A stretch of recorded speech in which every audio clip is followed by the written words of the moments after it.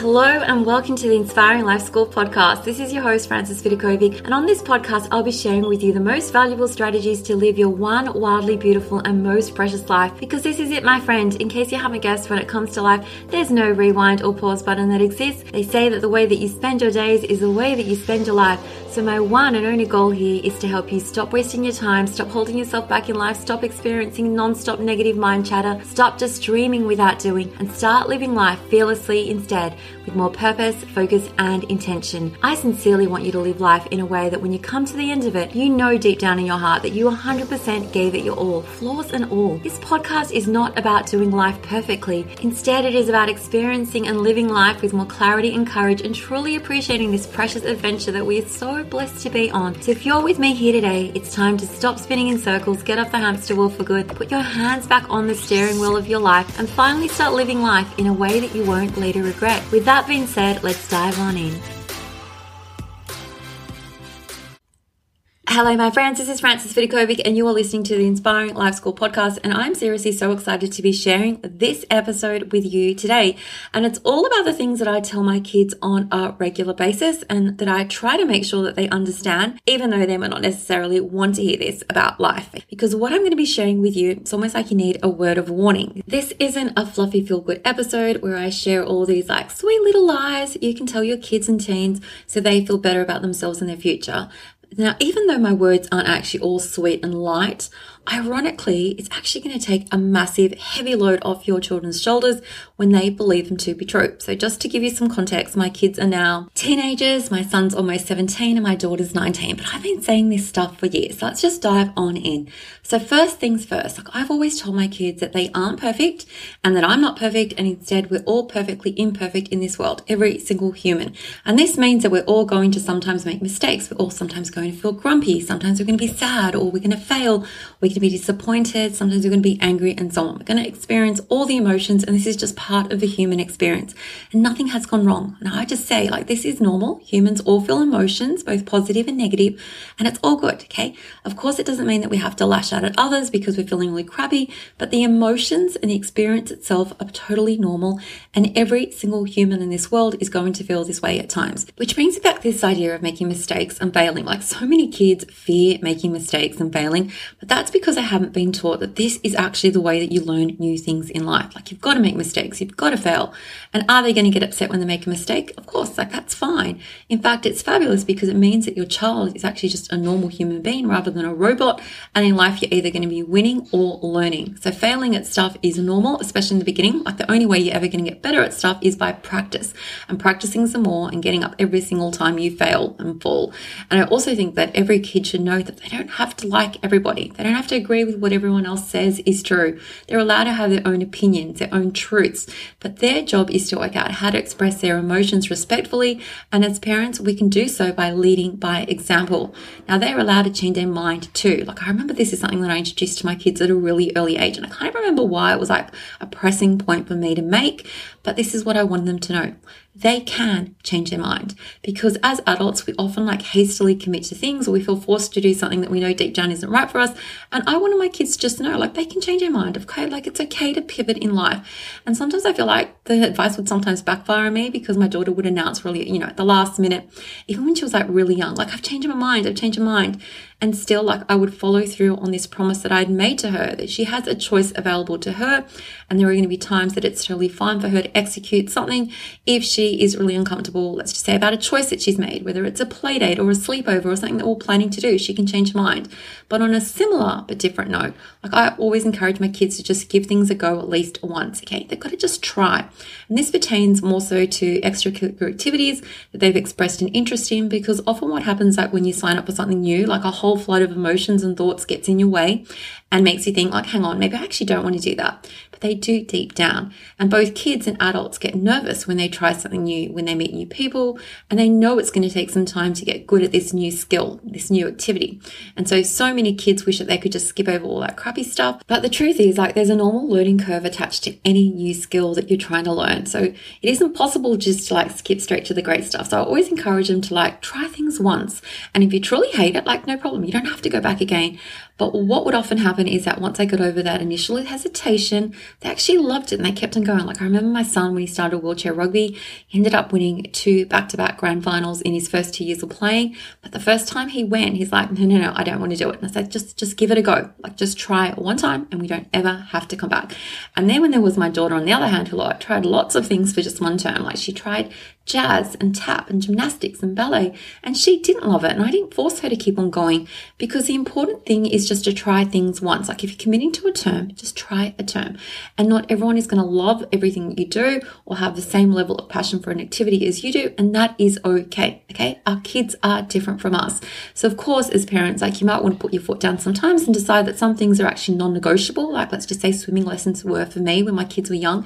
They didn't have to do swimming lessons forever, but we were growing up in Sydney, Australia, and they definitely have to have a certain level of competency in swimming to feel safe and to spend time every weekend in the pools and at the beach. And that's what I made them do. Like you have to do swimming lessons, okay? Non-negotiable for me. So you get to decide that. And I guess that leads to another lesson that I've always tried to teach my kids. Like you aren't going to love everything that you do, but that doesn't mean that it doesn't need to be done. Like homework and school. You may not love it, but there's a reason why we need to do those things. And there's a reason why we need to clean our rooms and our home. There's a reason why we do our best to stay organized. Like, gosh, like there's so many things that I don't love doing in my life, but I do it anyway because I love the results that come at the end of it. Like going to the gym. Like I don't love going to the gym, but I love the way that I feel after, like once my workout is done. Okay. And I always am so glad that I gave it a go. And it's important for our kids to know this. Like they don't have to love cleaning their room, but they should do it if they love the result of having a clean room at the end. And they don't have to love eating their veggies, but they should do it if they want the result of a healthy body. And they don't have to love going to bed at night and, when it's their bedtime, but they do it anyway because it will make their mind and body feel rested for the next day. They don't have to love doing their homework. Like not every kid's going to say love doing their homework, but they should do it anyway if they desire the result of good grades. Okay, you have to give something in order to receive something. Like that's the price that we pay for our dreams and goals in life. So what else have I thought that it's really important to teach them? It's probably like so many things. I think that kids should walk to the beat of their own drum.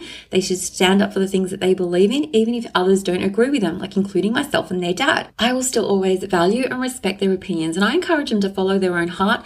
And I've always said to my kids, like they should study what they love at university. They don't even have to go to university if they don't want to, but they should follow their heart, because we spend so much time working in our lives that it's really important that we spend it doing work we love, because it's like Confucius so wisely said, like do what you love and you never have to work a day in your life, which is sort of not true, because of course, like you still need to be working, but I totally get what he means, because I in fact do work that I love. Like I write and I create and I teach, and my gosh, like it still of course takes time and effort, but it also feels as if my soul and purpose are being fulfilled when I'm doing it. So I enjoy the work that I'm doing, and I tell my kids to like do the same. Follow your heart when it comes to whatever you choose to do in the future.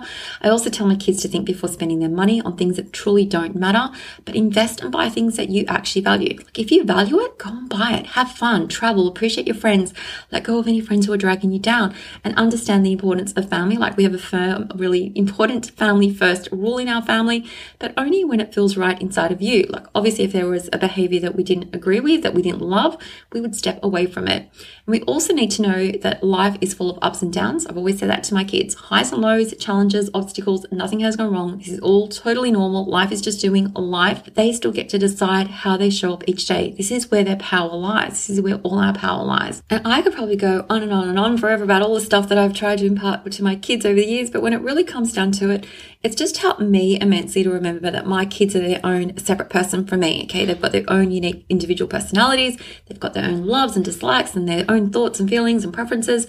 So they don't actually have to agree with anything that I'm trying to share with them. They don't have to, and that's okay. They are them. I am me. I'm just doing my best to share with them what I've learned over the years, and they can choose whether to take this advice on or not. Okay, honestly, it doesn't bother me. As long as they know that I'm doing my best each day and they know that I love and appreciate them, that's all that's truly important to me. And so that is it for this episode today. I feel like I've given you like the biggest nuggets that I've shared with my kids. And before we end, I just want to mention my signature parenting course, which is called Be a Better Parent in 30 Days. Now, if I could show you a way to create closer, more loving relationships with your kids over the next 30 days without ever expecting your kids to change their ways first, or feeling like you have to go back and rewrite the past, or thinking that you have to step into the body of Carol Brady, we all loved Carol, or having to test out a million different strategies to find a strategy that actually works, would you take me up on that offer? And if your answer is yes, I've created this one-of-a-kind course to help you totally radically transform your relationship with your kids within the next 30 days, no matter what your circumstances are, no matter how old your kids are, no matter how they are behaving. Now, of course, you have, two options. You can spend the rest of your life wishing that you'd done things differently or trying to repair the damage of your current ways. Or you can discover, in just a few hours, a really simple skill condensed from my 20 years of working as a life coach and a degree in psychology, a strategy that is going to radically change your relationship that you have with your kids in the next 30 days. It's my promise to you.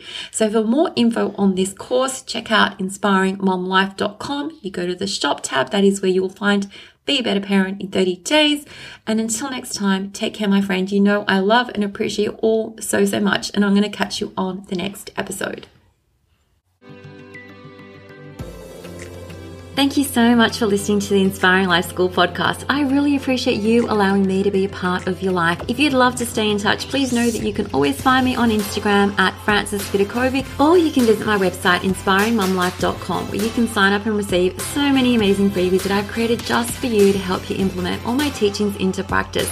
There you'll also find all my online courses, resources and programs that I've created to help you uplevel your life in seriously the simplest way possible, so that you can ultimately create for yourself a life that feels simpler, lighter, and allows you to show up in a way that you love as your best and most authentic version of yourself. Now remember, this podcast is all about not just dreaming but also doing, because to create true sustainable change in your life, you need to be willing to do things differently.